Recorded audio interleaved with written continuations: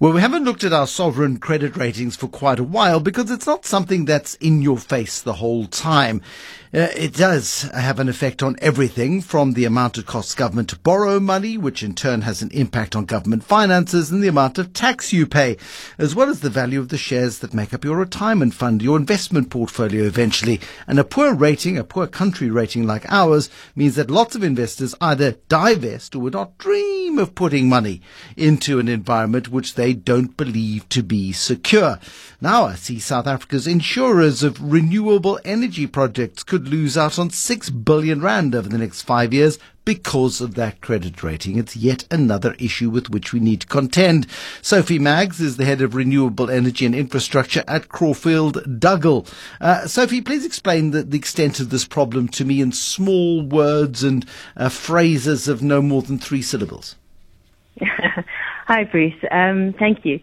Yes, it is a big problem.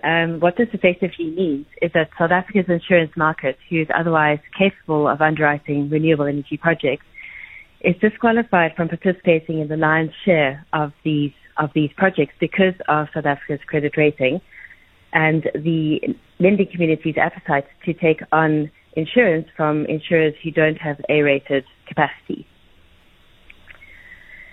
Okay, so what does it mean then, not only for the insurers but for the country as a whole? Well, for the country as a whole, what it means is that of an insurance pool of about R1 billion, only around 15% of that is actually being held in the country itself. And the majority of that potential premium pool is being sent offshore and going through the reinsurance market to international insurers. And so the country is losing out on a lot of insurance premium, taxes, jobs, and all the benefits that come with that.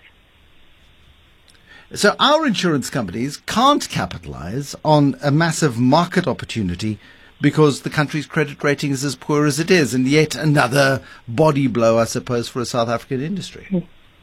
That's right. And we're talking about South African insurance companies that are otherwise very sound. We see strong balance sheets, strong solvency ratios, capacity, and the appetite to take on projects of this nature. But because of the credit rating, this precludes them from participating in these sorts of projects.